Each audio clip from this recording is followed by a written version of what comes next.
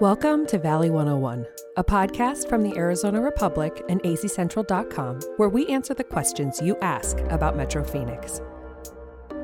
I'm your host, Kayla White. The Valley is home to a bunch of unique buildings that catch the eye, like Frank Lloyd Wright designed homes or a pyramid that's also a tomb. But in this episode, we're looking at one of the most mysterious old buildings in the Valley. A castle.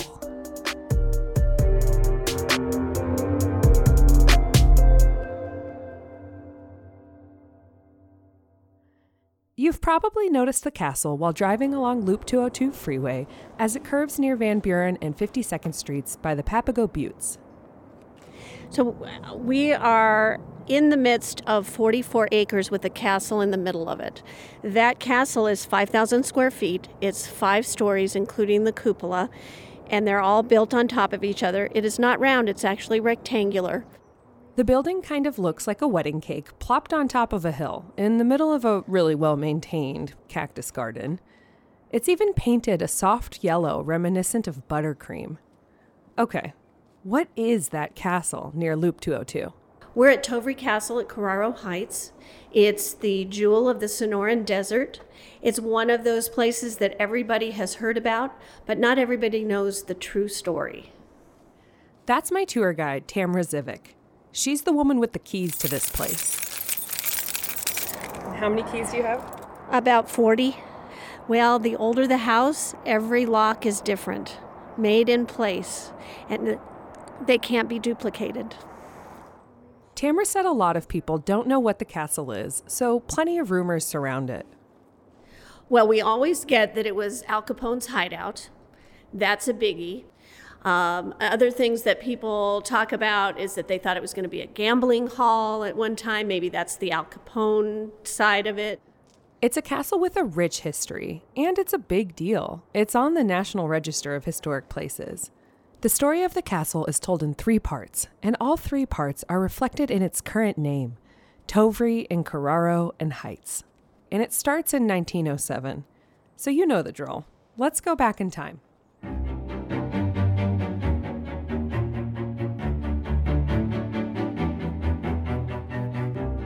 Part 1. In 1907, a couple named F.L. and Lizzie Warner came to the area now around the castle, but which back then was nothing, pretty much desert. They built a home and established a homestead. For those who don't remember, myself included, the 1862 Homestead Act let any American claim up to 160 acres of federal land for free if they met certain requirements, like living there for 5 years and farming the land. So that's what the Warners did.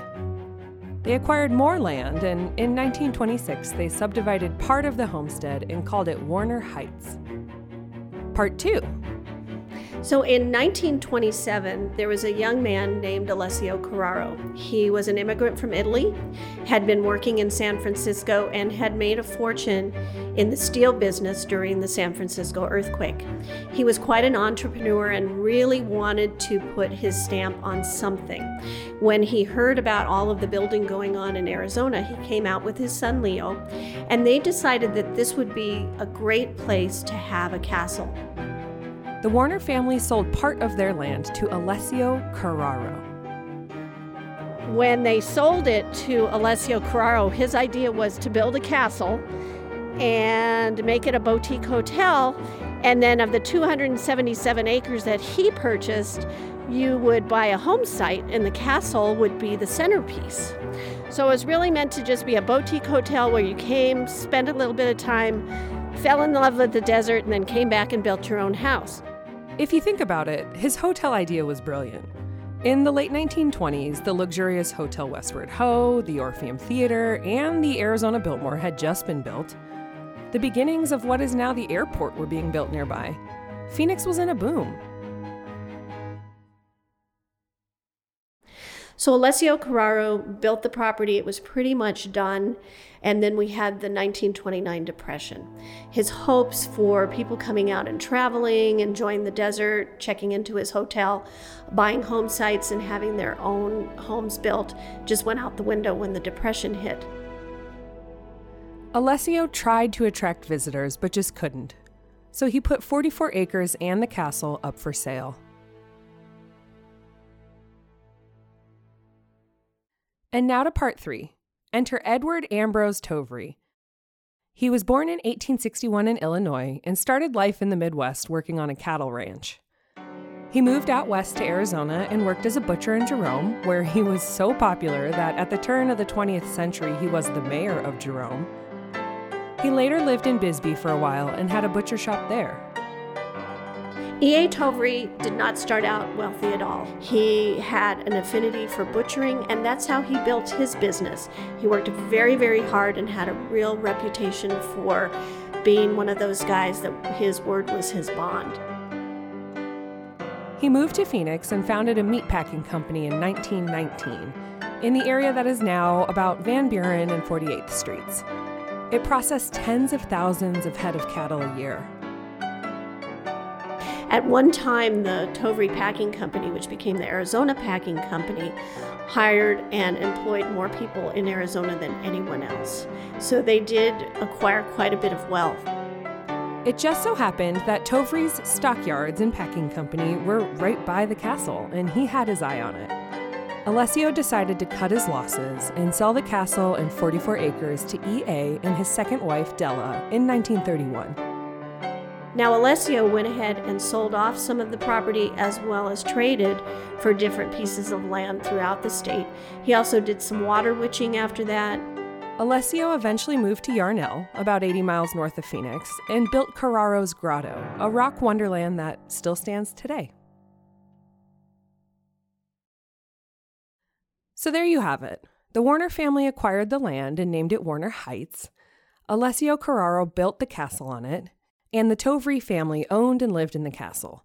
That's how we get the modern name, Tovry Castle at Carraro Heights. The Tovrys had the longest history with the castle. When they moved into the castle in 1931, E.A. brought with him a big silver bell that Tamara said miners in Jerome gifted him when he left. It still sits outside. E.A. was a couple decades older than Della, and he lived in the castle with her for less than a year before he died. Della was a widow for about 4 years, and then she remarried. She married the publisher of the Prescott Courier, William Plato Stewart. We know here in the castle that they spent most of their time in the basement because it was cooler, and it was a place where it was a lot larger than any of the other ones. At that time, we still had all of the upper levels, but we understand that Della loved to shop, and those levels were full of all kinds of clothing and other purchases, most of them with the tags still on. The couple lived there seasonally for decades, and eventually Della was widowed again. Tamara told me a popular story from the 1960s when Della was living there alone, and she was in her late 70s. And so one night in November of 1968, she had not gone out of town as was expected, and some folks who thought that she was going to be gone decided that they were going to rustle through the place and decide what they wanted to take. The robbers entered through the cupola at the top of the building. And it was dark, it was stormy, it was a big night for rain, the telephone lines were down, the electricity was out. She thought maybe that's what was upsetting the pup, but in fact it was the guys coming in. And when the dog ran out into the hallway, she followed and met the burglars in the hallway. They backed her up into the kitchen, dumped out the dog food from the Hayden Mill sacks that it was in, made a mess, took all of her silver, her jewelry, cash, went down to the basement, got the furs out of the safe down there, tied her up upstairs, and left. Della broke free and tried to call her caretakers who lived down the hill, but the phones were down. So she ran out front and rang the bell that had come from the mines in Jerome and were given to her husband, E.A. They didn't come running to help her with that. She's nearly 80, she's in her nightgown, it's storming, it's raining, she runs all the way down the hill and gets the caretakers. They take their car and go and get the police. Police come. They caught one of them. He had melted down the silver into a coffee can. It was quite heavy, and but they never caught the second guy.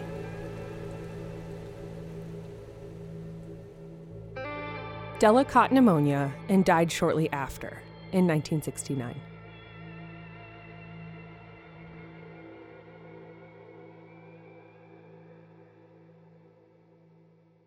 The Tovry heirs owned the property, and E.A. Tovry's great-grandson Phil Tovry was the castle's caretaker for years. He changed windows and light bulbs, but it's a big property. The castle deteriorated, getting leaks and termites. In the late 80s, trustees overseeing the castle applied to be allowed to do commercial development on the land. Suddenly, people realized the castle could be sold to developers and changed, or worse, demolished. And a lot of developers wanted to purchase this property. It's unique. Some wanted to save the castle, others wanted to mow it over and just put up garden apartments, anything like that that might help grow the area. And the citizens of Phoenix said, no way, we want our castle to stay. In 1989, Phoenix voters approved a proposition to create a fund the city could use to buy historic properties. The castle received historic overlay zoning, and in 1993, the city bought the castle and a few acres around it. Over the next decade, the city bought more land around the castle, and in the 2000s, they started restoring the castle. The city stripped asbestos paint from it, installed air conditioning, repaired holes in the ceiling, and a lot more. And by 2010, the visitor center was being built, but there was no money in the city coffers to be able to open it to the public after all that time because we had our own depression. Phoenix had to cut budgets during the recession, and opening Tovry Castle to the public wasn't high priority. So at that point, the city of Phoenix said, we need help. And Tovry Carraro Society was born. We're a nonprofit that was started just to do what we're doing. We operate and manage the castle and the grounds. We give tours, events, we have special group tours, all kinds of different things going on the property 5 out of the 7 days a week. The Tovry Carraro Society hosted the first tours inside the castle in decades in 2012, the year Arizona was celebrating its centennial. I asked Tamra, what's the most common question tour-goers ask? Why in the world would anybody build a castle in the desert? And it really goes back to the fact that Mr. Carraro saw something that other people didn't. He saw that the city was growing, and indeed now we're really in the heart of 3 different cities. We have Tempe, Scottsdale, and Phoenix right around us. He really wanted to have a castle that other people could enjoy, and that's why it was a hotel rather than a residence. So he was quite a visionary when he was building this castle. They release 10,000 tickets a year for tours of the castle. It sounds like a lot, but they're very hard to get. Recently, tickets sold out in 9 minutes. But because we've had some articles that have hit worldwide, we have visitors coming in from Yugoslavia, from London, from Germany, all over. Yes, it's hard to get tickets, but don't worry, I can take you behind the scenes. Tamra gave us a tour of the castle and the grounds as they are today. Walk with me. It also truly is rich with Arizona history and what the land was like back when, and that we have our own preserve here with all of the kinds of animals that you ordinarily don't see in the city anymore. We have the javelina, we have the coyotes, we have the squirrels and the rabbits. Was that a coyote that walked past us while we were walking in? Yes, it was. We have actually 2 coyotes that gave birth to 6 pups, and we've been watching them grow since April. They're very good about staying away from us, but they are very curious as well. At the entrance to the castle are a set of gray terrazzo stairs. She said the marble is from Italy. So these first entry steps would have been where you entered into the hotel, and you would have been greeted by staff who would have taken your belongings and taken them up to your room. There are only 8 rooms in the hotel, so you know that there was only going to be a small, short stay. We walked in the back door to the castle and had to put on little blue booties over our shoes, like you do in a hospital, so that we wouldn't get the original maple floors dirty. It's surprisingly bright inside, thanks to all the windows. The main room is filled with exhibits about the castle and the Tovrys, including a dress that once belonged to Della. The inside is decorated in an Art Deco style, with vintage wall sconces and a faux fireplace. To me, it didn't feel like a fancy European castle. It feels Arizonan. City code doesn't let tours go to the upper floors, but we did go down a steep, narrow staircase into the basement. That's pretty bright too, and filled with exhibits. Tamra told me about how Alessio was a bit eccentric when it came to designing the castle. Funny story, he chose the height of the basement because he had gotten a refurbished safe door from the Phoenix National Bank, and it was only so high, so that's how high he wanted the basement to be. He recycled and he reused all of the things that he possibly could.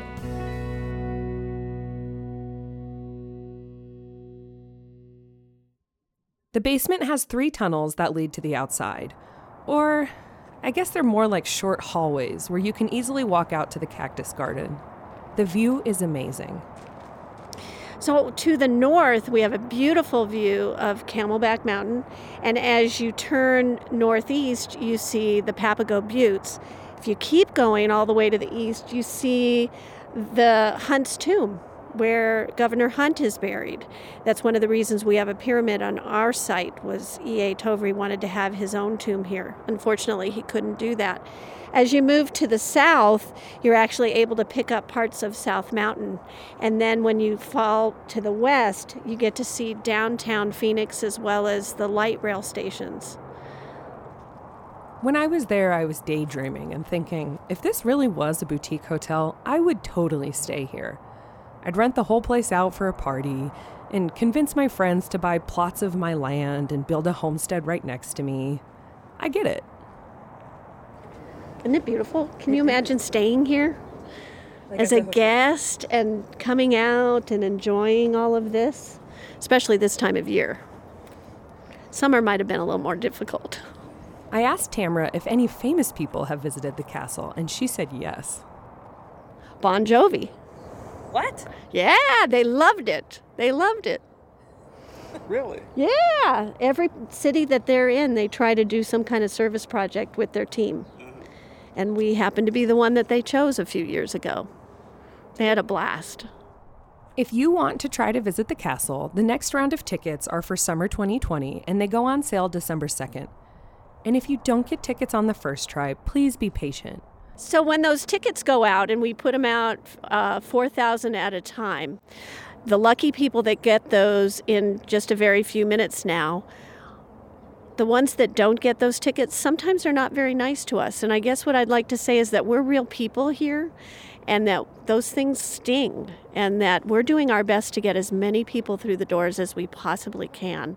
While it is difficult to get a ticket to visit the castle, there is a simpler way to connect with the Tovry's history here in Phoenix. You can go to the Stockyards restaurant right next door. It opened in 1947 to support E.A. Tovry's Stockyards, then became a steakhouse and saloon popular with cattlemen, bankers, and politicians. It was restored in 2004 and still serves cocktails and meaty dinners.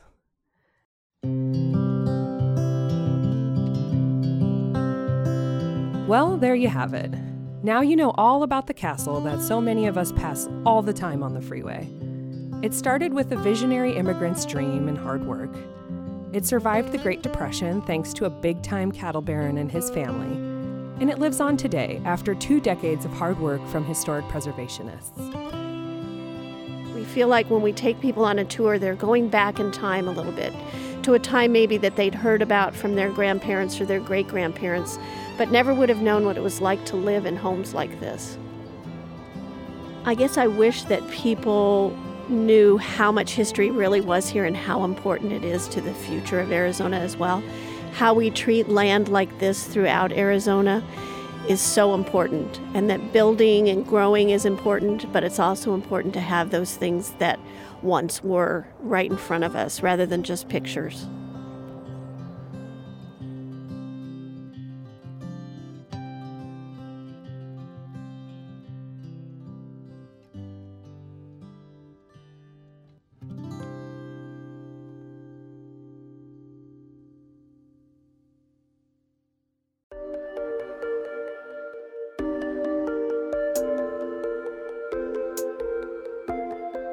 Well, that's it for today.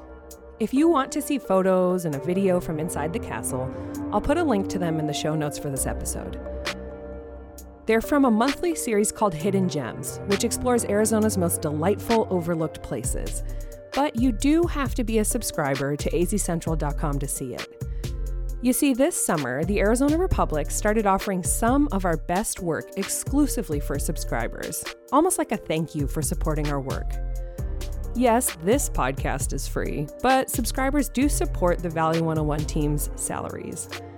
If you're interested in becoming a subscriber, visit azcentral.com/join. As always, thank you for listening to Valley 101, a podcast from the Arizona Republic and azcentral.com. See you next week.